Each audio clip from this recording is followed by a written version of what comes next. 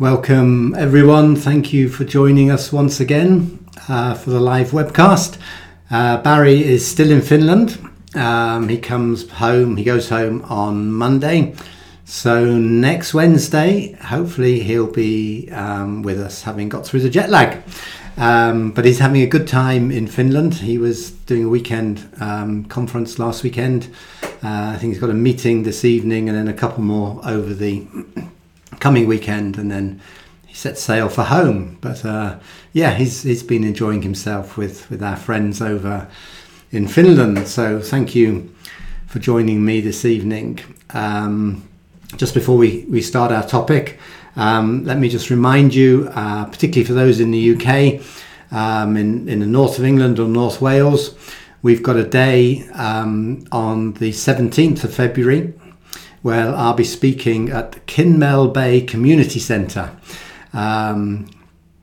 So come and join us. Glynis, who's very often watching these webcasts, she's been organising this, and it's kind of launching something new in that area. There's a few other things planned for the rest of the year, but come and join us on Saturday the 17th, 10 o'clock till 4 o'clock. And as you can see from that, £10 registration on the door. But we're just looking forward to a great time together. So if you're in the north of England, North Wales, Wales, anywhere, come and join us for the day. Got a number of other events coming up over the next few months, particularly Trevor's two events before Easter at Clovelly, Father Heart Encounter, followed by a family weekend. And all of the details for all of the events over the next few months are on fatherheart.uk.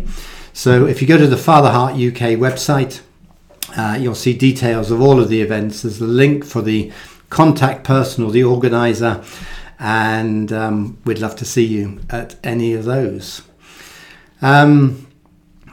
Last week I talked about the tree of the knowledge of good and evil, and tonight I want to go on and talk about the tree of life, those two trees in the garden.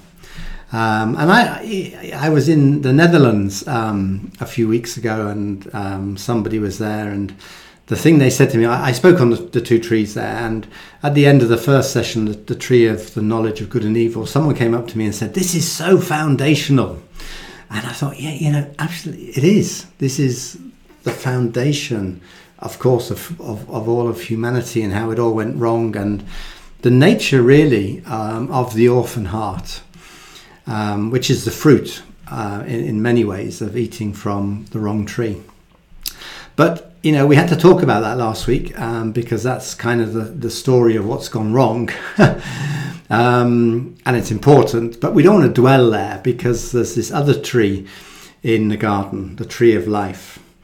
And last week we talked about these two trees, and how there'd been this separation between the Trinity and mankind, and how one tree represents sonship, which we'll talk a lot more about this evening, and the other one represents the kind of orphan-hearted way of life that we've become so familiar with, and in many ways we've learned to live in, but it's not who we really are meant to be as Christians.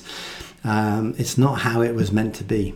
And we saw how this tree has been all about trying to do the right thing. What have I got to do that's right? And on the other side of it, of course, what mustn't I do? Now, of course, we don't want to do things that are wrong, and we don't want to get involved with that. But what's underneath all of this is the heart attitude. And I ended up talking last week about how Luke chapter 15, the prodigal of the lost son, really kind of explains the tree of the knowledge of good and evil. Because in that story, we've got one son who was consumed by rebellion, doing the wrong thing. And we got another son, the older son, who was consumed with doing everything right. And Jesus tells that story to the Pharisees and the teachers of the law, because they were a bunch of people who thought they were doing everything right. And what Jesus shows through that story is that both boys, both sons are outside the father's house. And the father goes out to both sons and invites them to come home. And it's interesting, it's the sinner, it's the rebellious son who comes home. The son who thought he was doing everything right doesn't come home. He thought, that everything he was doing, he spits out in bitterness, I've never done anything wrong. I've always obeyed you. I've always served you. You've never done anything for me. And that heart, that cry from the older son's heart, really just depicts the sort of religious spirit that many of us have grown up with and lived with. And Jesus redefines what sin is. Sin is anything that keeps us outside of the Father's house. And both boys were outside. And it's interesting to see who came home. And what Jesus tells through this story is that one thing is just as bad as the other, except the religious don't see it. And so this tree of the knowledge of good and evil has become all about us trying to get right with God, trying to do the right thing, trying to please God, trying to win his favour, instead of receiving life from him and living in the life of heaven, letting Jesus' life be our life, because we're in Christ. And if we're in Christ, his life is our life. If we're in Christ, then the way that the Father loves him is the way that the Father loves us. And so today I just want to pick it up from here and build the story and talk about the tree of life in a lot more detail, because I get so excited about the tree of life. To me, it kind of gives me a vision, and it gives me kind of, it just sort of rekindles the desire in my heart to say, yeah, this is what I want. This is who I am. And, I said last week that the tree of the knowledge of good and evil, it was put there in the garden, and when God finished creating everything, he said it was good. And so I had this question, what is good about this wrong tree? What is the virtue of this wrong tree? And to me, the virtue, the goodness of this wrong tree is it gives us a choice. Because love always has to have a choice. Love is never manipulated, it's never coerced, it's never forced. There's always a choice. There's a choice to receive love, or there's a choice to reject love. And the Father's heart was that we would always find life in him. That we would always come to him seeking life, seeking relationship. That we would want to discover what was right in him. But he put that tree there because we had to have a choice. And a choice has to have a minimum of two things. And so this tree represents a choice. Are we going to love him out of a desire of our heart? Or are we going to choose not to do that? And so this tree was there to hopefully for us to see it, but for us to be drawn into the heart of the Father, to find relationship with him. But of course, we know it all went badly wrong, and we talked a lot about that last week. But I really just want to say at the outset that it really is possible for us to live from the tree of life. It really is possible for us to live in love. We might have good days and bad days, but it's really possible for us to live from the tree of life. And, I believe that's the Father's heart for us. And, what could have been automatic before the fall ended up being separated from us. And as we know from the story in Genesis chapter 3, God the Father drove Adam and his wife out of the garden so they wouldn't eat from the tree of life and live forever. Because if they did, they would live forever in a fallen, broken state. And the Father knew that was just too much for us. But the heart cry of the Father is that one day it will all be put right again. And we read about that in Ezekiel chapter 36. Ezekiel 36 verse 26 says, I will give you a new heart and I will put a new spirit in you. I will remove from you your heart of stone and give you a heart of flesh. I will put my spirit in you, which will cause or motivate you to walk in my ways and to be careful to keep my laws. You see, Ezekiel sees that one day our heart will be changed. See, what we talked about last week was in the garden, our heart was changed. The eyes of our heart became closed and the eyes of our mind became opened. And we talked about the consequences of that Paul shows us in Ephesians chapter 4. But here Ezekiel says one day it will all be put right. And the way God says he will put it right is he said, I'm going to come to you and I'm going to put my spirit in you. You know, my spirit will be your life and my spirit will motivate you or cause you to walk in my ways. You know, isn't that wonderful that even in the midst of our brokenness, even in the midst of our mess, the Father says, one day I will come and change and bring redemption. You see, we've rejected finding truth out of our relationship with the Father. We couldn't correctly determine what was right or what was wrong because we've been deceived by the crafty one with his corrupted wisdom. So whenever we think we've got something right, actually it's based on a corrupted wisdom, corrupted knowledge. And so we've lost this sense of finding truth out of relationship with the Father. And we've begun to rely on this corrupted wisdom. And the Father sees into the future and he sees the redemption that's going to be brought about. But he does something, I believe, as a really clear interim gift for us.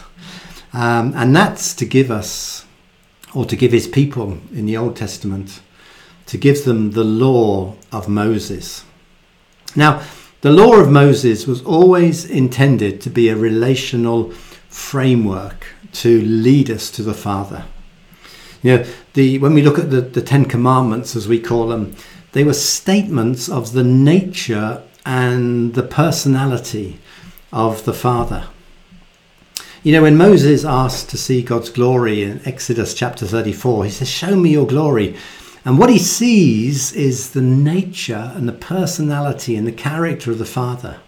The Father passes in front of him and Moses sees compassion, mercy, love, forgiveness, faithfulness.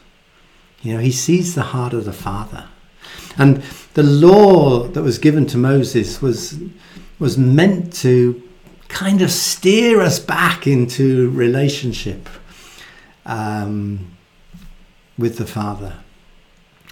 But, you know, however much we tried, we couldn't keep the law. It was like God put a fence around us to try and lead us back to him, but we just leapt over the fence and started relying on the corrupted wisdom and this wrong tree once again. And Paul really kind of just nails it for us in Romans chapter 7. Because he explains to us in Romans chapter 7, and I encourage you to read it later, but he says in verse 7 that the law is not sinful. Now, you know, kind of sometimes we look at the law and see it as just being the old way. And in many ways it is, but we still have to remember that it was God's covenant with his people and his yes is a yes forever. And, you know, this was a relational thing. And Moses says here, you know, the law is not sinful. He says the law is holy. And in verse 14 of Romans chapter 7, he says the law is spiritual. So he's listing all the good qualities of the law. He says, you know, hey guys, this is good. This was meant for our good. It doesn't save us. It doesn't provide salvation, but it's a framework that can lead us to our salvation. It's a framework that can lead us to relationship. And Paul says, this is good. It's spiritual, it's holy, it's not sinful. It's supposed to lead us to Christ. But the problem is, this is a problem we all identify with. Despite the law being good, we just can't keep it. We just can't do it. And Peter really recognized this at the council in Jerusalem in Acts chapter 15. They're all sitting there talking about how the Gentiles should behave and everything, and are the bits of the law the Gentiles should keep or whatever. And Peter stands up. Excuse me. Peter stands up and says, "Why do you try to test God by putting on the necks of the Gentiles a yoke that neither we nor our ancestors have been able to bear?" What Peter's saying there is, hey guys, why are we trying to make them do something that we can't do? We've tried for centuries. We're God's holy people, God's chosen people. We've tried and tried and tried, and we can't do it. So why on earth are we trying to make other people do it? And that's a really, really important statement that Peter made, because it shows the whole sort of the nub of the issue. It shows us the problem, that there is something going on that prevents us, or is trying to prevent us, from coming back into relationship with the Father. And Paul, going back to Romans chapter 7, he really nails it in verse 14 to 17, because he kind of summarizes the human condition. And this is the Apostle Paul, right? So we kind of put him on a pedestal and think he's got it all together and, everything else. But this is what he says about his own life. "We know that the law is spiritual, but I am unspiritual, sold as a slave to sin. I do not understand what I do." How many of us can identify with that? I don't understand what's going on. That's what Paul's saying. He's saying it about his own life. And then he says this: For what I want to do, I do not do. But what I hate, I do. And if I do what I do not want to do, I agree that the law is good. And as it is no longer I myself who do it, but it is sin living in me. For I do not do the good I want to do, but I do the evil I do not want to do, and this I keep on doing. You see, what Paul is saying is there's something deeper going on in our hearts that he really wants us to understand. And we all identify with Paul. We do what we don't want to do, and we end up not doing what we know we should be doing. And however hard we try not to do those things, we end up doing them. And however hard we try to do these other things, we don't do it. Something's not working. And Paul says, and he's absolutely right, of course, it's sin living in me. There's a force of sin in the heart of mankind that works against us finding the truth.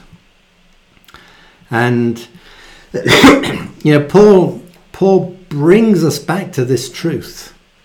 And as we read through the rest of Romans chapter 7, he says, what there is despite the law being good and holy and spiritual, there is the law of sin and death working inside of me that is preventing me, finding life in him. The law of sin and death is trying to keep me attached to the wrong tree. And Paul says there's this law of sin and death. Now, the good news is he doesn't stop there, thankfully, because he goes on to say at the beginning of chapter 8. He's at the end of chapter 7. It's quite desperate, really. "Oh, wretched man that I am, who will rescue me from this body that is subject to death?" But then he sees beyond this and he says, "Thanks be to the Lord Jesus. Thanks be to God who delivers me through Jesus Christ our Lord. There is no condemnation for those who are in Christ, because through Christ the law of the Spirit which gives life has set us free from the law of sin and death." See, Moses says there's a law of the Spirit of life that will transform us and set us free from this old way of living. What Ezekiel prophesied, Paul says, this is the day that the Father is putting his Spirit into our hearts that enables us to cry, "Abba, Father." We're no longer a slave to sin, but we're sons, and we have the spirit of sonship that enables us to cry, "Abba." And God's Spirit testifies that we are his children. His Spirit is in us, and his Spirit will motivate us to walk in his ways. Isn't that beautiful? Paul just kind of summarizes it so well there. Yeah, the law of Moses was good, but we can't keep it because of this struggle of the law of sin and death. But the overriding factor is we've got the Spirit of life in us, which sets us free. And that's why I get excited about this, because God has put his Spirit in us that cries out, "Abba, God, you really are my Father." That Spirit enables us to know that God is being a Father to us. And that Spirit, the Holy Spirit within us, reminds us that we're no longer orphans, but we're sons.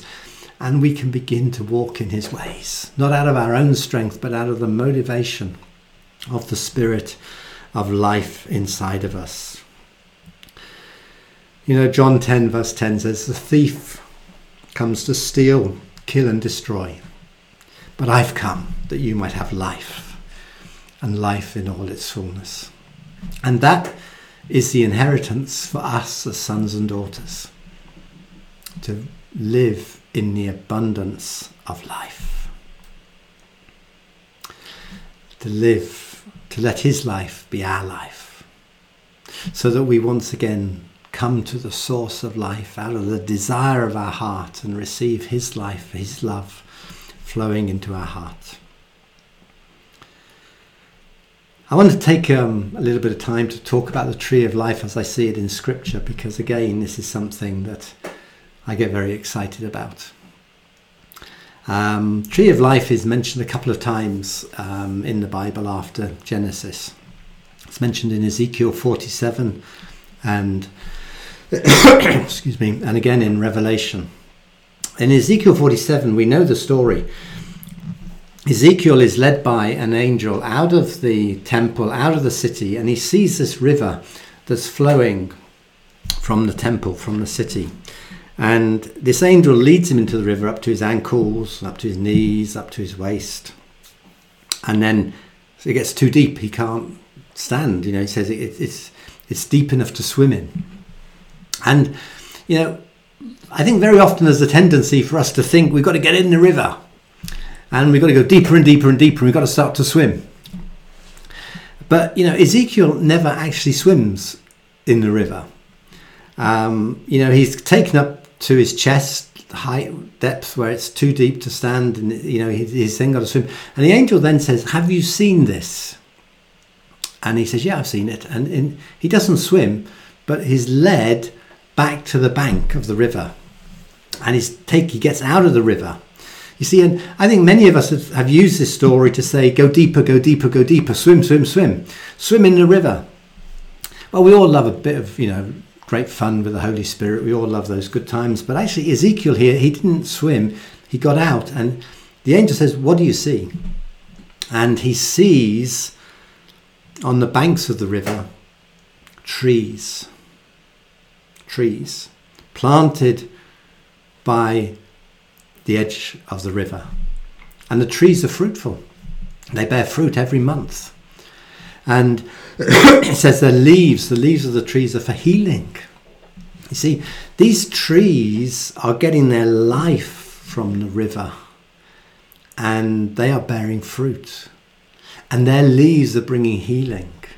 And I really believe there's something here for us to see and to understand, that maybe those trees are us.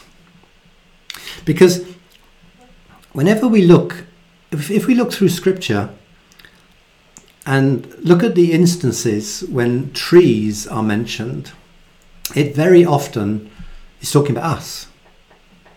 So John 15 verse 5, I am the vine, you are the branches. If you remain in me, I in you, you'll bear fruit. See, there's that commission, there's that invitation to remain in him, remain in his love, and we will become fruitful. John chapter 15 verse 16, you did not choose me, but I chose you, and I appointed you to bear fruit that will last. Psalm 1, blessed is the one who does not walk in step with the wicked, or stand in the way of sinners, or sit in the company of mockers, but whose delight is in the law of the Lord, and who meditates on his law day and night. That person is like a tree planted by streams of water, which yields fruit in season, and the leaves do not wither. Whatever they do prospers. Jeremiah 17 verse 7. Blessed is the one who trusts in the Lord, whose confidence is in him. They will be like a tree planted by the water that sends out its roots by the stream. It does not fear when the heat comes. Its leaves are always green, and it has no worries in the year of drought, and never fails to bear fruit. And there's a number of other scriptures that you can look up, and you can see that when it's talking about a tree, it's talking about us being planted by the living water, producing fruit. And clearly there's a very real sense that Jesus is the tree of life, but we are in him. So what does that mean for us? And I look at this passage in Ezekiel, and I look at these other passages, Psalm 1, Jeremiah 17, and I see this prophetic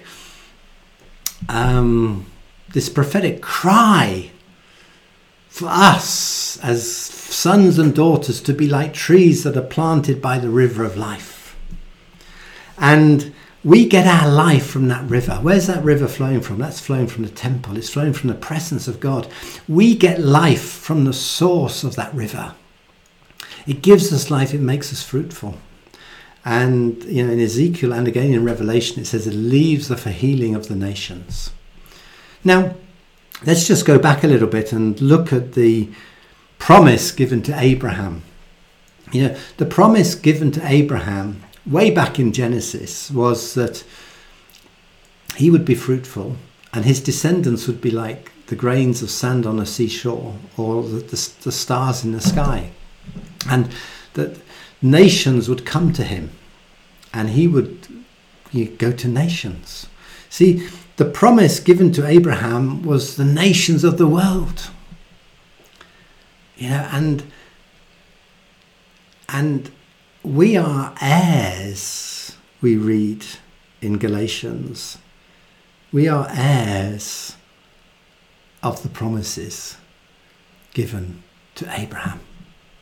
As sons and daughters, we're also joint heirs with Christ, and our inheritance is the promises given to Abraham. So when God said to Abraham, I'm going to give you the nations, he's saying it to us. I'm going to give you the nations. They will come to you. You will go to them. You will be fruitful. The leaves, you will take healing to the broken, wounded places of this world. See, Galatians chapter 3, verse 14 says, he's redeemed us in order that the blessing given to Abraham might come to the Gentiles through Jesus Christ, so that by faith we might receive the promise of the Spirit. And you can see why I get excited about this.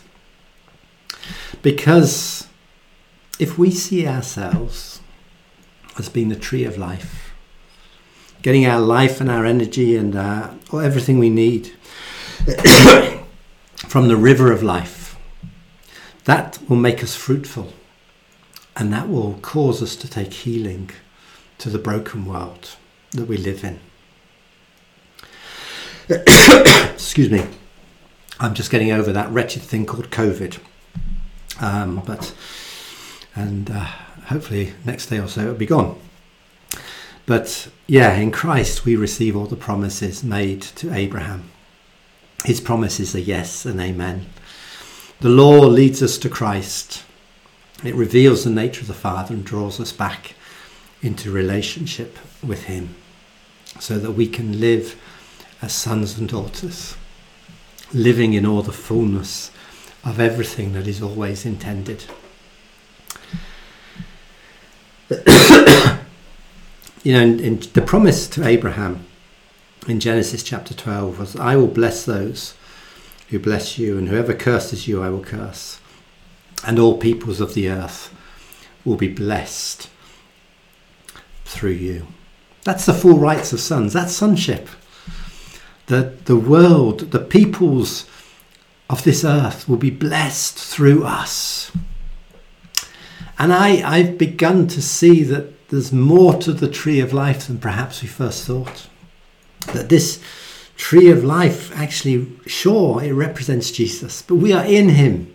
So we become part of that tree of life, and there's this picture of us bearing fruit every month, being fruitful, but we're getting our life from the river of life, which flows from the source, from the temple, from the presence of God. And we find what's eluded us for so long. We find a fruitful life where we, as Jesus says in John 15, we produce abundant and lasting fruit. I think many of us have seen fruit a little bit here and there, but Jesus says you're going to produce abundant fruit, and it's going to be lasting. And that's the prophetic picture that Ezekiel sees, is that we will bear fruit every month. We will be continually fruitful. Jeremiah sees the same thing. And Psalm 1, King David sees the same thing. We'll be like a tree planted by streams of water, which yields fruit in season, and its leaves do not wither. See, this is the promise for us as sons and daughters, is to live in life and to become the source of life for people around us. Not out of our own strength, not out of, not life that comes from us, but life that comes from him, that flows through us to other people. The other time the tree of life is mentioned is in Revelation. And there it's a very similar picture to Ezekiel.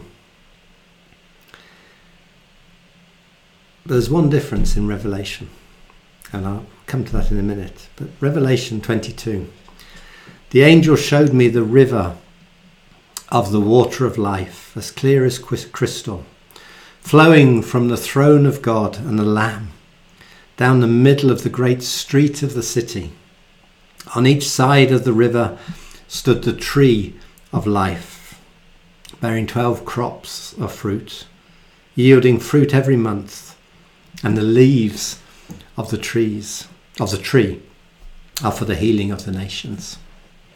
See, it's that great picture again, that the river is flowing from the throne of God and the Lamb. See, I've heard people say that the tree of life in Revelation is Jesus. Well, he's sitting on the throne. It's the throne of God and of the Lamb. And the river, the life comes from that throne. The life comes from the Father. It comes from the Son. It flows down and it feeds the tree that's planted by the side of the great street. The tree is fruitful, and the leaves of the tree are for healing of the nations. See, that's just, I get so excited by this, because I think, Father, will you do this? Will you pour your love into our hearts so much that we are so transformed that we become fruitful, and we take that fruit and give it to this broken, messed up world who desperately needs it. That your love and your life will flow through us, and bring healing to the nations. And, I am so excited because I really see that this is what the Father wants to do. That when we are rooted and grounded in love, when we are planted in love, when his love becomes our life, it will so transform us that we won't want to climb the wrong tree and live out of our orphan-hearted ways. We will be so content and satisfied by living in the downward flow of life from heaven, that we would drink in that life, we would receive that life, we would let the Father pour his love into our hearts by the Holy Spirit, and that love would fill us up, it would comfort us, it would heal us, and it would flow out from us and do the same for this messed up world as it's done for us. I see from Scripture that we can be the tree of life. And that is amazing.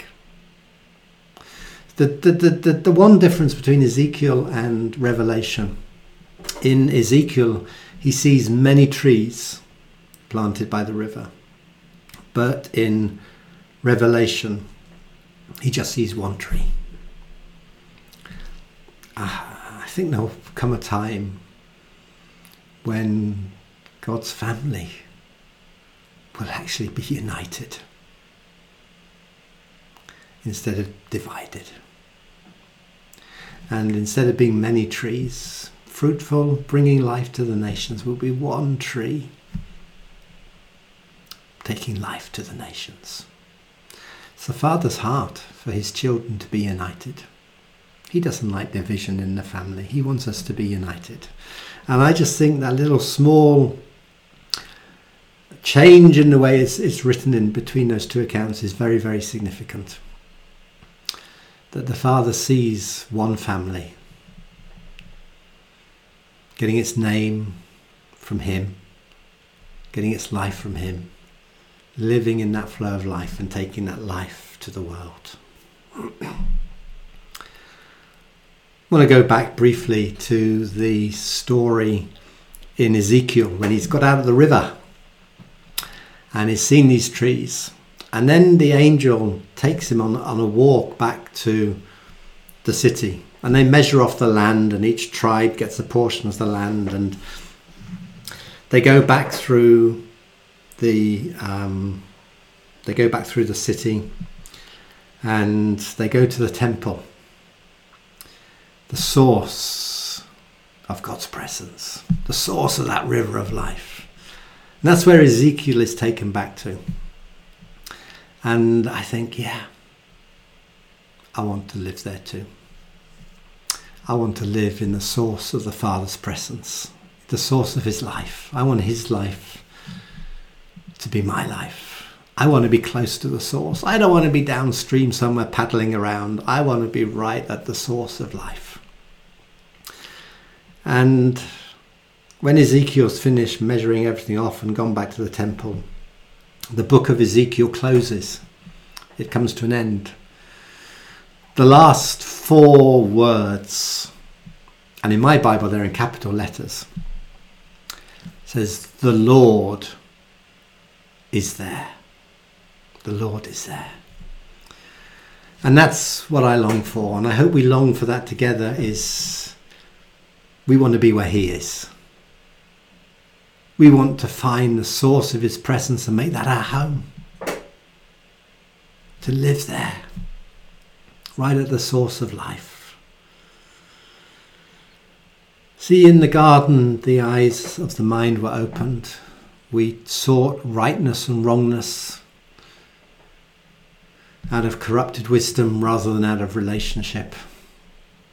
And it's messed us all up. It's messed our education systems up, our political systems up, our business systems up, our families up, our churches up. It's really just messed up the way we think, the way we believe, the way we relate to God.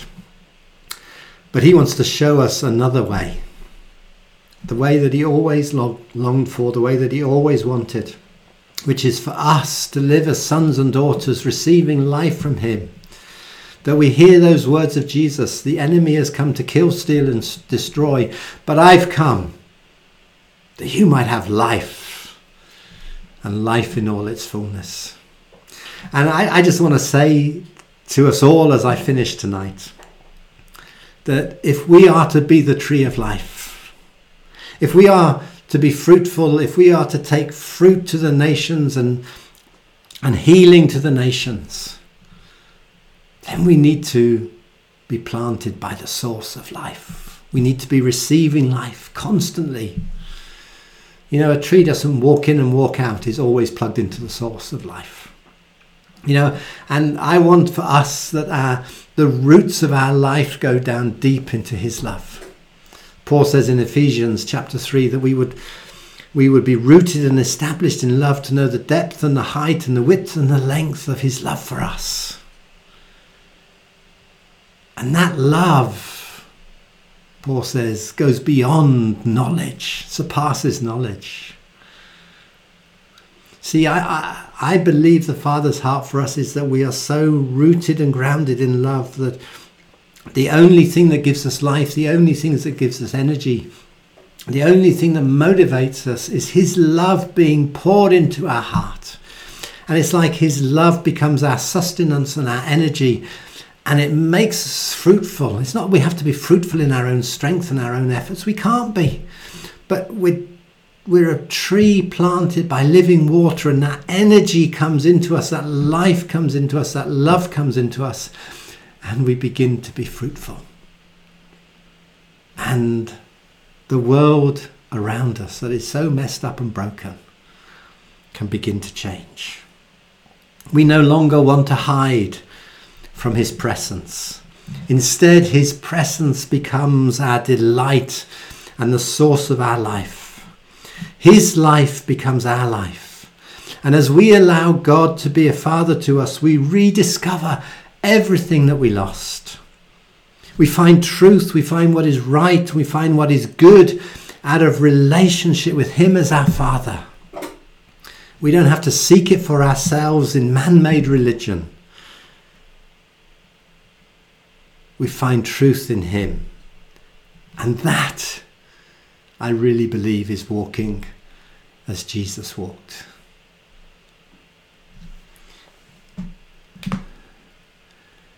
You know, we've talked about these laws that are working. We want to live from the law of the Spirit of life, which will set us free from the yoke of slavery that we've so often lived under.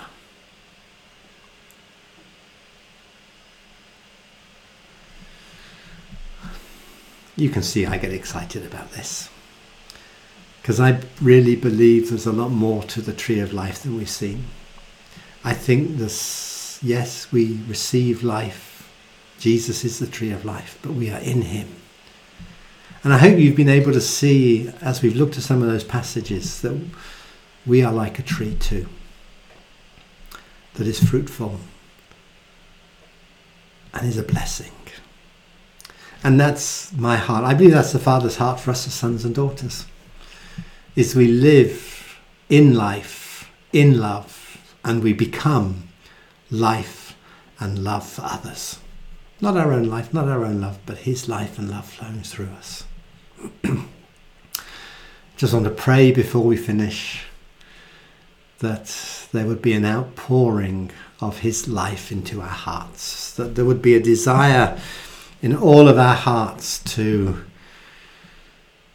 would be a desire in our hearts to pursue life, to allow the Spirit of life to motivate us and cause us to walk in his ways. I just pray that there would be that outpouring of life for us today, and that we would be fruitful, that we would bear fruit. We would be producing abundant fruit, that we would take healing to the nations. So Father, I just thank you for this wonderful thing that you're doing. Father, I just thank you that you're pouring your love and your life into our hearts. Father, I thank you that we can be rooted and grounded in love, and that your love and your life can be the source of everything we need. Father, may we be like trees planted by the living water, drinking from that river of life.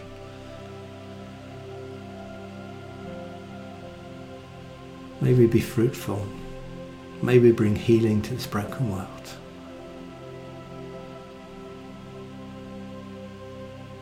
Father, just pour out your life. Pour out your life into our hearts just right now. Father, I just want to pray there would be a real explosion of your life into our hearts. I pray there would be a real explosion of your love into our hearts. That we would see something about how you're calling us and taking us to take this life and this love to the nations.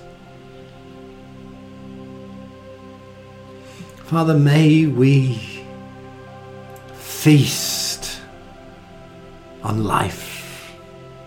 Father, may we not be satisfied with a little bit, but may we just want to be like Ezekiel, who went right back to the source. The Lord is there. Father, would you just pour out your love into our hearts now? Father, would you come and father us so much that it would set us on this pathway to freedom, this pathway to life. Thank you that Jesus, that you came to give us life and life in all its fullness. And I just pray, Father, that you would pour that life into our hearts. Just explode within us that life. Yeah, thank you, Father. Father, I just pray we wouldn't be satisfied, but we would always pursue more life, more freedom, more joy, more peace, more rest. I just pray, Father, for that supernatural outpouring of your life right now in Jesus' name. That you would transform our lives, that you would just, Father, we would see the futility of the tree of the knowledge of good and evil. And our hearts would be turned to finding life that flows from you. So, Father, just pour your love into our hearts. Set us free. Set us free tonight, Father. Set us free from our orphan-hearted ways. Set us free from feeling we've always got more to do in order to please you. Father, set us free from the futility of man-made religion. Set us free from our rebellion that causes us to walk in our own pride and independence. Father, just set us free right now in the name of Jesus, that we would pursue life and life in all its fullness. And you would set our hearts free. Thank you, Father. Amen. You can kind of see I get excited about this. And I hope you've got excited about it too. Because I just believe this is what the Father has for us. Thank you all for being with me this week. Come and join us next week. As I say, Barry will be back from Finland. And it'll be the two of us, same time, same place, next Wednesday. So thanks for joining us, and see you then.